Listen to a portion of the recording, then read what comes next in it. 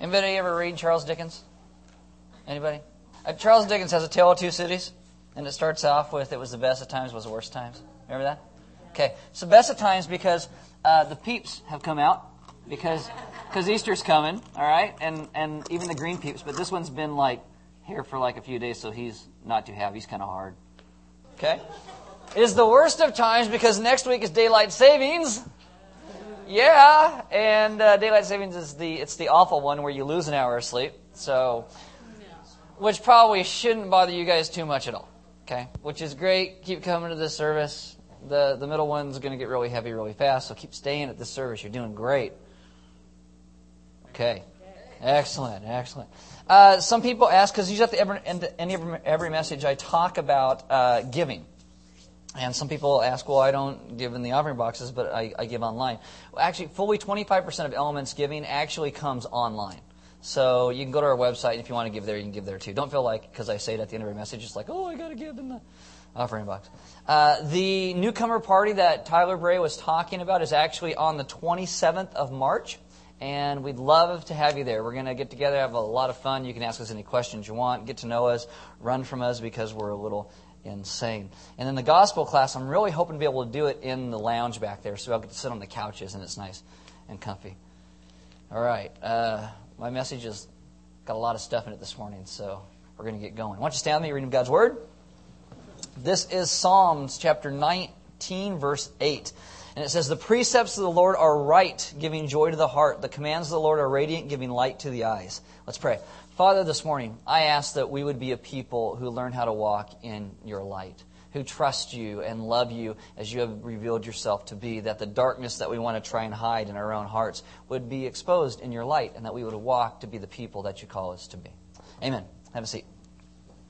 We are going through the Gospel of John. But this morning as we start, we're going to do an overview of the entire Bible, so you're never getting out of here. You're going to have to go with me with this. If you want to come, I'm going to throw the verses up, and you have to flip really fast to go to each one. Last service, it was great. We got about halfway through the one in Psalms, and people just stopped flipping because they were like, I guess their hands got tired or something. They couldn't flip that fast. We're going to go and look at the Scriptures, the entire Scriptures, and their view of light, and how John actually saw light. Genesis 1 to Revelation 22, one word, light.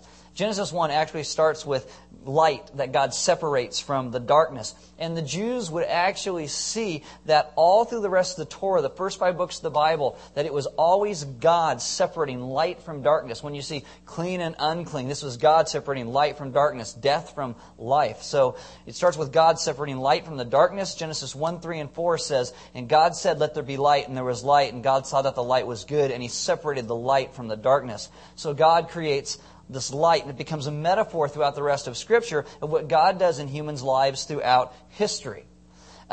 This life begins with God and light. Light is the foundational element of all life. You have no life, plants will begin to die, and then no plants and animals begin to die. No plants and animals, we die. So we all kind of need light.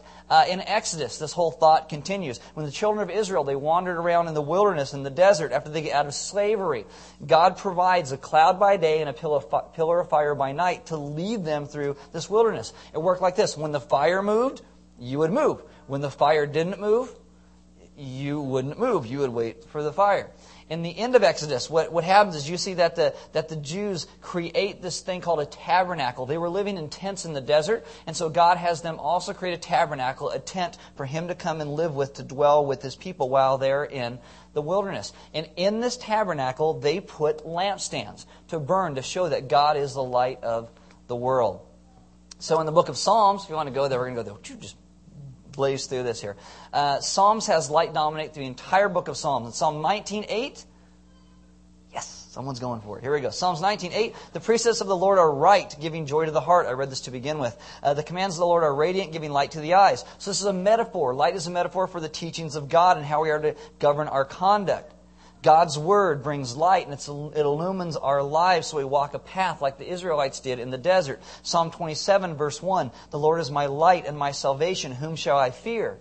So light is then tied to salvation. The light of God leads to a relationship with God. Psalm 36:9, for with you is the fountain of life. In your light we will see light. So God has life and light in Himself, and He gives that to you and I by His grace. Psalm 56:13, for you have delivered me from death and my feet from stumbling, that I may walk before God in the light of life. When God delivers us from our sin and our pain and our anger to walk with Him, that is considered light. Psalm 89:15, blessed are those who have learned to acclaim you, who walk in the light of your presence, O Lord. So day by day, this means all of our lives, our sexuality, our finances, our employment, our marriage, our educations. God's light shows us practically how to walk and live life. Psalm 90 verse 8, you have set our iniquities before you, our secret sins in the light of your presence. So everything comes to light before God. All the things that we try to hide, He brings to light. Part of the purpose of the light is to show us our own sins so we know how to change.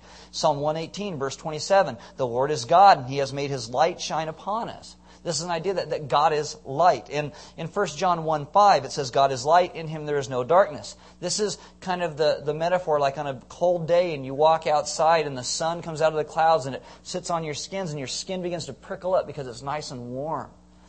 That's the idea, that the light shines on you, it fills you, it warms you. That's the concept of what God does to our souls. They kind of prickle up and we're like, oh, and it feels good when He shines upon us. Psalm 119, verse 130. When you get to Psalm 119, you still have more verses than the number. It's amazing. The unfolding of your words give light. It gives understanding to the simple. So rightly appropriating this light is not contingent on you and I being smart. Thank God. Okay? The most simple people can get God. God's grace shines His light so everybody, including you and I, simple folk, can actually understand who God reveals Himself to be. Ecclesiastes, 3 chapters over, I think it's 2:13. I saw that wisdom is better than folly, just as light is better than darkness. So light is also a metaphor for wisdom, practical daily living. Wisdom is light from God. Isaiah 51 verse 4. Listen to me, my people. Hear me, my nation. The law will go out from me. My justice will become a light to the nations. So the law and justice of God are light. In Psalm 53, it's a prophecy of who Jesus is going to be 500 years before His birth. Psalm 53:11 speaks of His death. It says, after the suffering of His soul, He will see the light of life and be satisfied. This is resurrection. Resurrection is equated with light. It's a function of the light.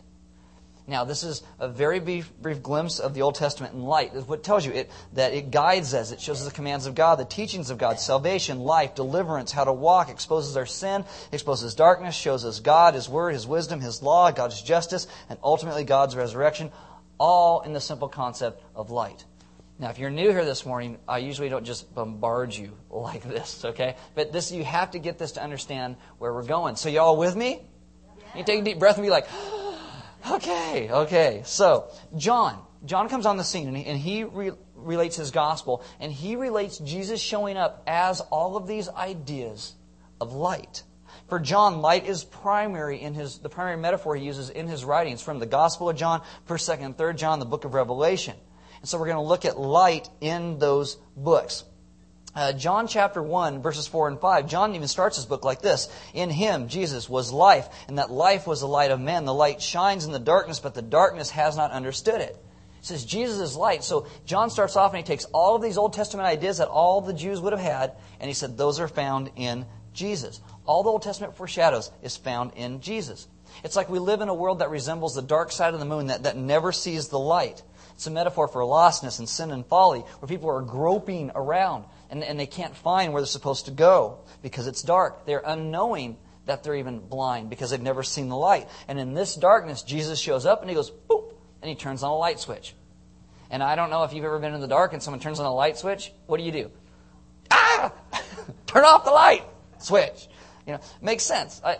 When my wife and I first got married, the first couple years, I have bizarre dreams, and I wake up and I'm still sleeping and I think I'm awake and I'm not.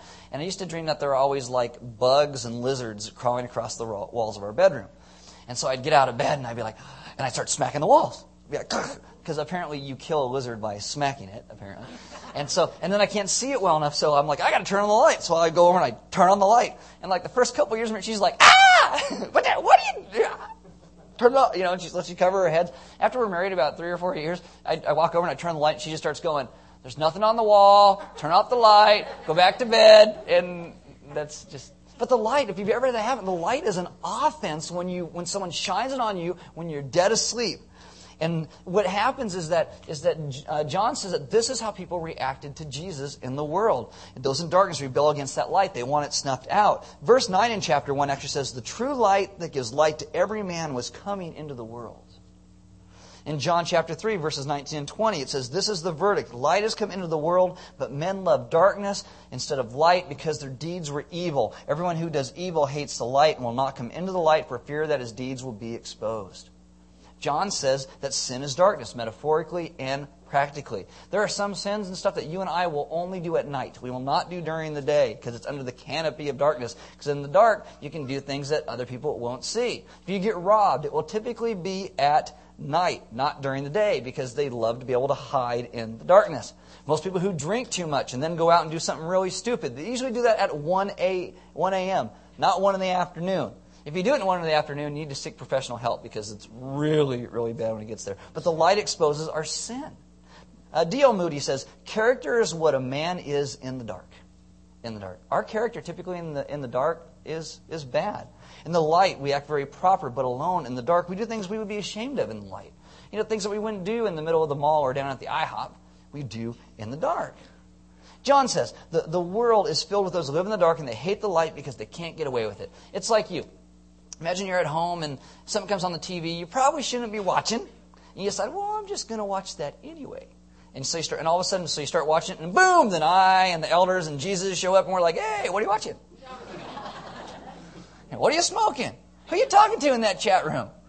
You know, it's like, oh, and we don't like it because you get caught. And, sometimes you watch these news chases. A criminal in L.A., and they're going, it's night, and they're running. They bring out the helicopter, and it goes, boom, and they follow them with that light.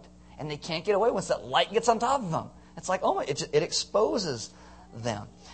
We were supposed to go to Haiti and help build an orphanage last year, work with this orphanage. And I was reading all the bulletins about Haiti, and what they all say is you stay in your hotel at night. You don't go out. And I'm thinking, well, we could hop in a car, and we could work all day and then drive at night back to the hotel. And they say, no, they will pull you out of your car, they will beat you, and take your car. You know, so you just stay in at night. That's what you do. Daytime, it's fine. You go anywhere you want, anything you want to do. Nighttime, you stay inside. And this is the soul's perspective on God. We sin, and the light comes, and we want to hide. You know, why don't we step out into the light and just go, okay, I need to be in the light, guilty. I have some things that I think why, and I'll just throw them out to you. Hopefully these aren't just me. Hopefully these are like other people besides me. But we don't step out and go guilty because we're afraid of God's punishment. Which is kind of dumb, because it's like God doesn't know what we're doing unless He catches us. He doesn't have to catch you. God can drop a rock or a plane on you anywhere He wants to, okay? We don't step out and go guilty because the light hurts. Honesty becomes very painful. The illusion that we are good people is very easy in the dark. And you can surround yourself by your friends who may be more pathetic than you are and go, it's not as bad as them. You can do that. But in the dark, it's very hard to look at yourself honestly. We think we're all fine. Then Jesus shows up and He exposes, and all of our stuff just sits there exposed, and we're like, oh, I guess I'm not that great. And we get convicted. And our first reaction is shame because we're exposed. We don't step out and go guilty because we love the darkness. The darkness is fun. I was talking to this guy a couple months ago. He's a pastor. And pastors are weird people. I'll just tell you that right now. Really. I don't think I'm as weird as others, but apparently I am. So I'm talking to this guy. And this is what he says about some people in his church. He goes, I don't know why these people keep running around having sex. I'm like, I do. You don't need a PhD for that. You know, it's pretty darn simple. Same reason people put all these things on their credit cards. They have 5 drinks instead of 2. We get satisfaction in the dark. The darkness feels good. And when the light comes, we don't like it, so we run farther into the dark to stay away from it so we can stay where we're at because it's comfortable. We love the darkness. Sometimes we don't come into the light because we hate the light. We think, well, what right does God have to tell me what to do? Why does He get control and not me? I mean, we want control. Even when we have messed up our entire lives, we still want control, and we think we can figure it out. And we can't because we're the ones who messed it up in the first place. I think we don't come into the light because we fear rejection. And we think that if God sees how bad we are, He won't really love us. And that's a lie because He does. I think we don't step into the light because we think, well, maybe God will like me, but what will other people think? It's okay if God knows all my stuff, but not everybody else. We are all liars. Everybody. When it comes down to a thing where we don't want to look stupid, we are so tempted just to say, "Oh, that wasn't me. That was." So we all want to lie to kind of protect our image and our reputations. I really love people when they first come to know Jesus, because they're so honest about everything. It's like there's no pretense. You're like, "How you doing?" And they go, "Not good. I ate vodka with my orange juice and smoked a bowl. Then I came to church." And you're like, "Okay. I'm not surprised they did it. I'm surprised they told me that they did it." See, because you've been in church 2 or 3 weeks, and it's like, "How you doing?" "Fine." "How are you?" As they walk away all bleary-eyed, because that's what people are like. Anybody watch the show House? Anybody ever see the show House? House's motto: everybody lies.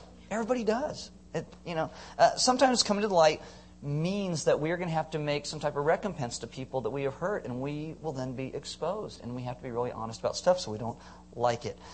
Stepping out of the light, I think the last reason that I have personally is that you could lose some friends if you do. For many guys, I will tell you this. I think this is funny because a lot of guys, all of our social networks are built around sin. We drink too much, we cuss too much, talk about women, occasionally we shoot things. Yes, see, just like that. For women, you get together and people talk, and eventually it goes to places of gossip. And, it's like if you step into the light, all of a sudden you might lose friends because then all of a sudden you don't drink as much as you used to. You don't talk about women inappropriately. You only shoot things that are legal. Shoot, If all of your friends are in darkness and you step into the light, your social network is gone. So there's all these reasons why we don't want to. And all of a sudden John says, these are all the things the Old Testament has said, and all these things are found true in who Jesus is. So I want you to take both of those things, okay, and keep those in the forefront of your mind as we hit John chapter 8. So turn to John chapter 8 if you have a Bible. We're going to start in verse 12. John 8 is the Feast of Tabernacles, one of the 3 great feasts that the Jews had. They're celebrating God delivering His people from slavery when they lived in tents. During this time, again, God said, well, I'll come and live in a tent and dwell with my people there also. And this celebration, they would go into a place called the Court of the Women. The Court of the Women is where the offerings were actually given. So it's an enormous celebration. This section of what's happening at the celebration is done at night. And so in the Court of the Women, at night, they would have these gigantic candelabras, and they'd be filled with something that burned brightly. It's kind of like no electricity, so if you're at your house and electricity goes out, you light candles so you can see and not run into a door or something. So they have these giant candles. Early writers actually have said that these candles, or these burning things they had, you could see the flames for 2 miles away. That's how bright these burned. So that's the setting. You're in the middle of that. And they would shoot these flames up into heaven and illuminate the temple because they wanted to show 2 things. That God is light and in Him there is no darkness. And the second thing is they wanted to put flesh on the concept that light exposes everything in the darkness. So this is what it's like. Jesus steps into the Court of the Women and He begins to teach in that setting. 8:12 says, when Jesus spoke again to the people, He said, I am the light of the world. This is a cosmic statement. He's standing in front of these candelabras, the ones that were supposed to show everybody that God is the light of the world. This is what they represent. God is the light of the world. In Him, there is no darkness. And Jesus stands in front of that. During the celebration where there's people playing music and people, singing over here, and there's people dancing because they're not Baptists, and they're doing all of these things, and Jesus stands up and He says, I am the light of the world. This is a huge statement. People who think Jesus never claimed to be God are smoking crack. I'm telling you, Jesus says you are lost and I bring the light. I am the light of the world. Whoever follows me will never walk in darkness but will have the light of life. How do you partake in that light that Jesus gives? You follow Him. In American Christianity, we ask things like, well, did you invite Jesus into your heart? Did you cry at a rally? No? Well, maybe you're not saved. Well, you look at Jesus. Jesus said the truest test of a believer is, do they follow Jesus? That's it. John 15:4, Jesus says, remain in me and I will remain in you. The word follow throughout Scripture is translated 5 different ways. It's translated as a military term for when a soldier follows his captain. So there is someone that gets to command us. Christ is our general. We are the private. And when He speaks, we do it because we are under authority. He has authority. It's fashionable and even tolerated in our society for kids to disobey their parents and wives respect their husbands and husbands dishonor their wives in Scripture and God because our society hates authority. Society throws off all authority. And we like it when Jesus comes. Well, Jesus is a therapist, and he's really nice, and he dispenses advice. But not when he's a general that dispenses orders. We like the buddy Jesus. We like the friend Jesus, not the commander-in-chief Jesus. And yet, the word for follow is a military term. The second way it's used in Scripture, it's a slave in regard to his master. And if you don't like the military term, you really don't like the slave term, because it's like, we think that we are free to determine our own destiny. But Scripture doesn't teach that. Scripture says that you're either a slave to sin, Satan, and death, or to Christ, love, and life. That's it. That's it. I mean, people go, well, I don't sin. Well, okay, fine. If you think you're not a slave to sin, then just stop sinning. Never sin. And we even have this saying that says nobody's perfect. Right. We're all slaves. You either belong to sin and grace, to sin or to grace, to death or to life. You're a slave. The question is, who is our master? It's an issue of redemption. Christ bought us out of slavery to be God's again. Freedom is when we realize we are bought and brought from Satan, sin, and death to God, grace, and life, and we are free to live as God intended us to live with God by His grace. And we are never truly free till we actually belong to God. Follow. Follow is also someone following the counsel of a right teacher. It's the idea that we stumble in darkness, and Jesus, our teacher, speaks wisdom and light into our lives when we follow. We learn from God and Christ when we follow those things. It's shown as a citizen obeying the laws of a king and his kingdom. So Jesus is our king, and we are to follow because he sits on a throne. And it is the king's glory that is more important than our own. And the fifth way it's shown is it understands the line of reasoning that lives itself out daily in people's lives. So practical events. It's like, I belong to God, so I live that out. It's lived out in how I eat and how I love and how I raise my kids and how I use my tongue and how I work. It all comes down to Jesus and His authority. And this is hard for people because there's an awful lot of assuming that I am always wrong and He is always right, which is always the case. So we must bite our lip a lot. But we go and we fight the notion that He's Lord and God and judge and parent and commander and teacher. And we only want to follow when He's buddy. You know why? Because we live in the darkness and we hate the light. There is darkness in us that finds the authority of God an offense to who we are in our own glory. Jesus says, I am the light of the world. Whoever follows me will never walk in darkness, but will have the light of life. This bugs the Pharisees. Verse 13, the Pharisees challenged Him. Here you are, appearing as your own witness. Your testimony is not valid. Now, the Old Testament required you to have a couple of witnesses to make a statement. Like if you showed up and someone said, hey, you were driving drunk. And you said, no, I wasn't. And they said, where's your witnesses? And you go, well, I don't have any. And they say, well, we're not going to believe you because you have a vested interest in lying to me, so you don't get a ticket. They're asking Jesus, where are your witnesses? Verse 14, Jesus answered, even if I testify on my own behalf, my testimony is valid. He says God doesn't need witnesses because He tells the truth. Why is the Bible true? Because God spoke it. He doesn't need human testimony. He says, even if I testify on my own behalf, my testimony is valid, for I know where I came from and where I am going. But you have no idea where I come from or where I am going. This means I came from heaven, going back. You judge by human standards. I pass judgment on no one. But if I do judge, my decisions are right because I am not alone. I stand with the Father who sent me. He goes, you want a witness? How about God? You put him in the little box, have him put his hand on his own book and have him swear, do you, God, swear to tell the whole truth and nothing but the truth, so help you. It's a witness. How about God the Father? Verse 17. In your own law it is written that the testimony of two men is valid. I am one who testifies for myself. My other witness is the Father who sent me. And they don't want to argue against this. So what they do with Jesus is they call in the question of His birth. They essentially say to Him, well, your mom is a slut and your dad is an idiot who believed her. They infer that Jesus is a bastard. And if you're going to hear it in church, you may as well hear it in the right context. Right? Okay. So, verse 19, they asked Him, where is your father? Sure, we've heard the stories that your mom's a virgin. That's what all the girls say when they get knocked up. That's we don't really believe that. Show us your real dad. We don't know who that is. And Jesus responds, you do not know me or my Father. And they know exactly who He's talking about when He says that. And this is a very strong statement to make to religious professionals. Jesus replied, if you knew me, you would know my Father also. This is like the Pharisees are so like people today. They say, well, I know God. I'm just not really sure about that Jesus. Well, then Jesus says you don't know God. He says you cannot know the Father except through the Son.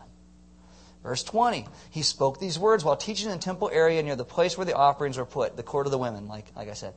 Yet no one seized Him because His time had not yet come. Once more, Jesus said to them, I am going away, and you will look for me, and you will die in your sin. Where I go, you cannot come. I'm going back to heaven. will die in your sin. This made the Jews ask, will he kill himself? Is that why he says, where I go you cannot come? And Jesus again is speaking of his death and his resurrection. And they think he's talking about killing himself. Verse 23, but he continued, you are from below. And this now goes back to the whole idea of light, because it's all in the context of light. You are from below, meaning you live in darkness. I am from above, meaning I bring the light. You are of this world, dark. I am not of this world, light. I told you that you would die in your sins. If you do not believe that I am the one I claim to be, you will indeed die in your sins. Now, if you're actually looking at the scriptures right there, where it says that I am the one I claim to be, the one I claim to be is actually written there to help you understand Jesus' line of reasoning. Back in Exodus chapter 3, verse 14, God says to Moses, go, I've heard my people crying out, and so I want you to go and get them out of slavery. And so Moses goes, well, when they say, who sent me? I can't just say Moses, because I've already kicked out of Egypt once. Now what? And so God says, okay, tell them I am sent you. God says, my name is I am. And in this verse right here, it says, I told you that you would die in your sins if you do not believe that I am. The rest, the one I claim to be, is actually just tacked on for your benefit to follow the line of reasoning. But it actually says, if you do not believe that I am, you will indeed die in your sins. Cosmic statement of Jesus claiming to be God. If you do not bring your sin under his light, you will die in them. Verse 25, who are you? They asked. Just what I've been claiming all along, Jesus replied. I have much to say in judgment of you, which is very popular to say in our day. But he who sent me is reliable. What I have heard from him, I tell the world. And this means he speaks what the Father says. Verse 27, they did not understand that he was telling them about his Father. So Jesus said, when you have lifted up the Son of Man's crucifixion, then you will know that I am, the one I claim to be, again, is in there for you for the line of reasoning. Then you will know that I am, and that I do nothing on my own, but speak just what the Father has taught me. The one who sent me is with me. He has not left me alone, for I always do what pleases him. Now, next we'll actually look more at this I am statement and what that means. But this last line, for I always do what pleases him, this is a beautiful statement of Jesus' life. He says, I do what pleases the Father. That's what I do. I mean, I think it'd be great if one day when we die, we could say the same thing. We did what pleased the Father. Verse 30 says, even as he spoke, many put their faith in him. A lot of people opposed Jesus through his entire life, yet John adds at the end that many still believed in him. You know, those step forward and said, I will live and walk in the light of God. You do what pleases the Father, I will follow you, and then I will please the Father. We will continue in the light. That's what we will do. Okay, so that's that little section. Now what I want to do with you, and I'll do this very quickly, sort of. I'm going to show you what happens to those who walk in the light, shown throughout the rest of Scripture. So if you want to flip with me, I'll be really impressed if you do. But here we go. This is Acts chapter 26, 17 and 18. Jesus says of the Apostle Paul, I am sending you to them to open their eyes and turn them from darkness to light, from the power of Satan to God, so that they may receive forgiveness of sins and a place among those who are sanctified by faith in me. In the light, this means that you are delivered from Satan to God, that your sins are forgiven, and you get faith to become what you were always meant to be. 2 Corinthians 4:4, the God of this age has blinded the minds of unbelievers so that they cannot see the light of the gospel of the glory of Christ, who is the image of God. When you step into the light, you can then only see the gospel of Christ clearly. What he calls us to be, what he has accomplished on our behalf, and you get joy. 2 Corinthians 4:6, for God who said, let light shine out of the darkness, made his light shine in our hearts to give us the light of the knowledge of the glory of God in the face of Christ. This light is then placed to the essence of who we are.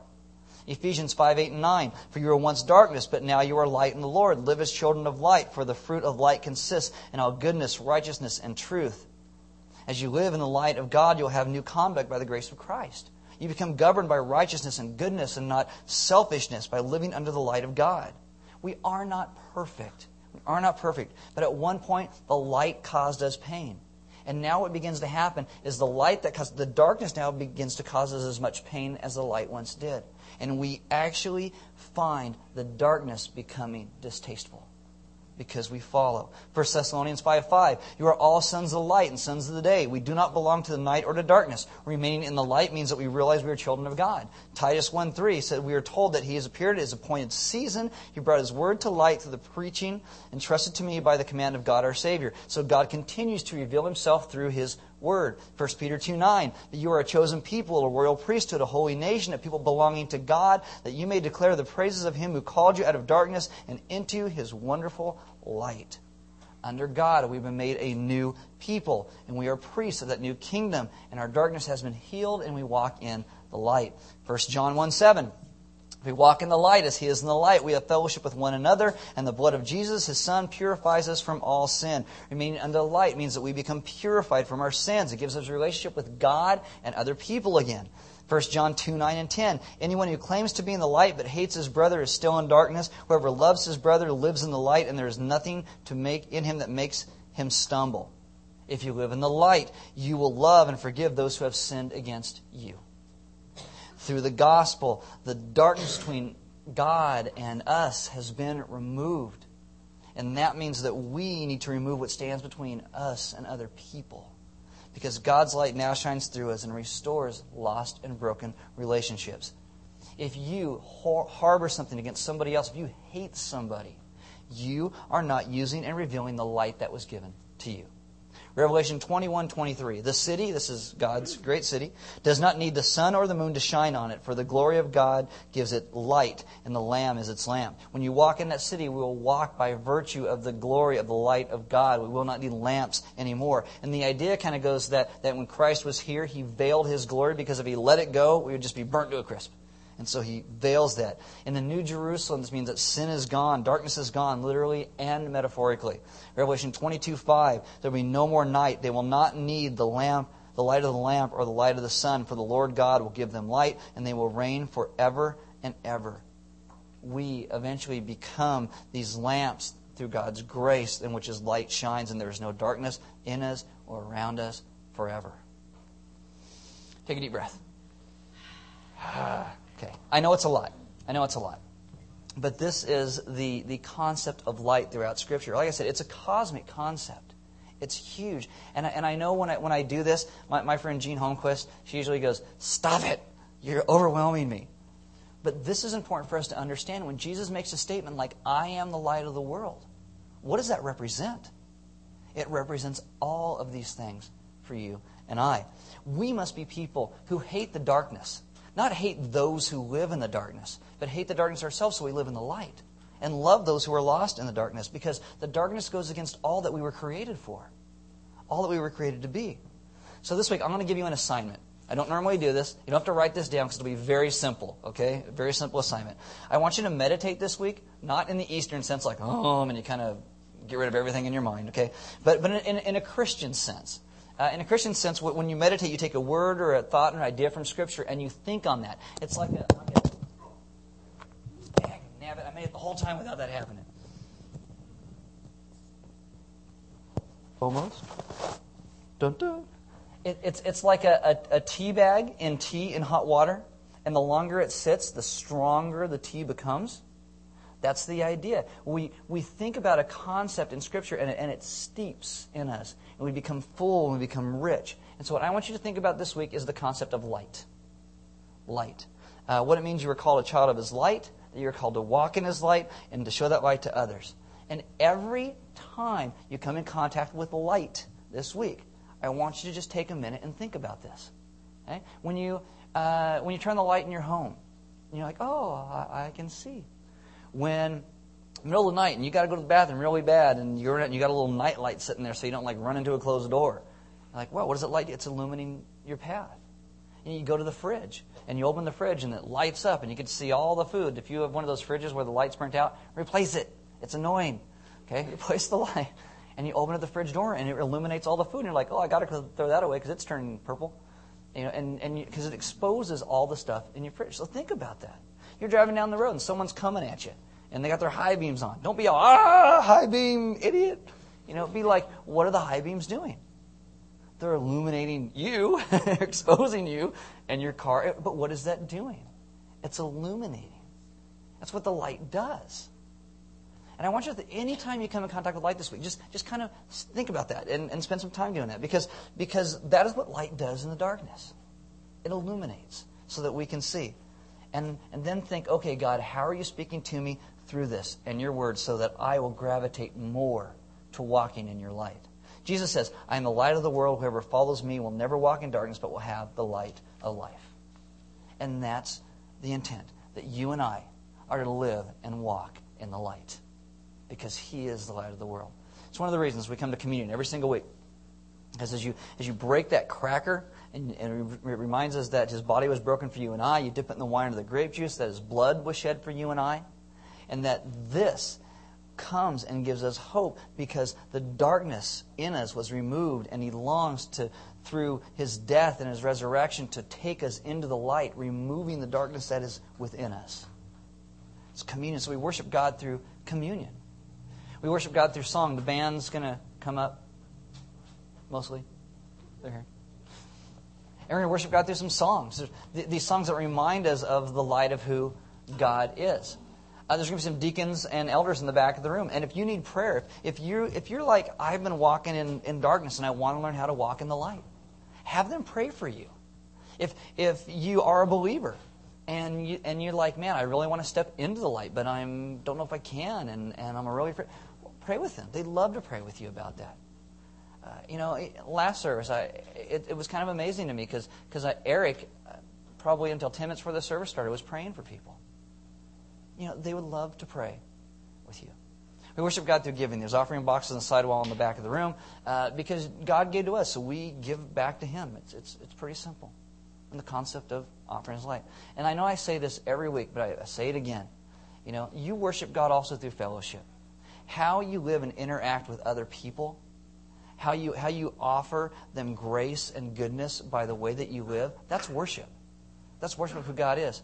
And if there's anything between you and somebody else, remove that. Get that out of the way so that you can have relationships like you are supposed to have with other people. Live and love and allow Jesus to live through you so that you reflect that light of the world, so that they know who He is. Let's pray. Father, this morning, I do ask that we would learn to be your people, a people who walk in the ways that you call us to. God, honestly, it is so much easier to live in the darkness and to run and not step into the light. But I ask that you would give our hearts and our souls the strength, even today, to step out to how you call us to live, the people that you've called us to be, and that we would truly follow you and not think that we are always right, but trust that you are.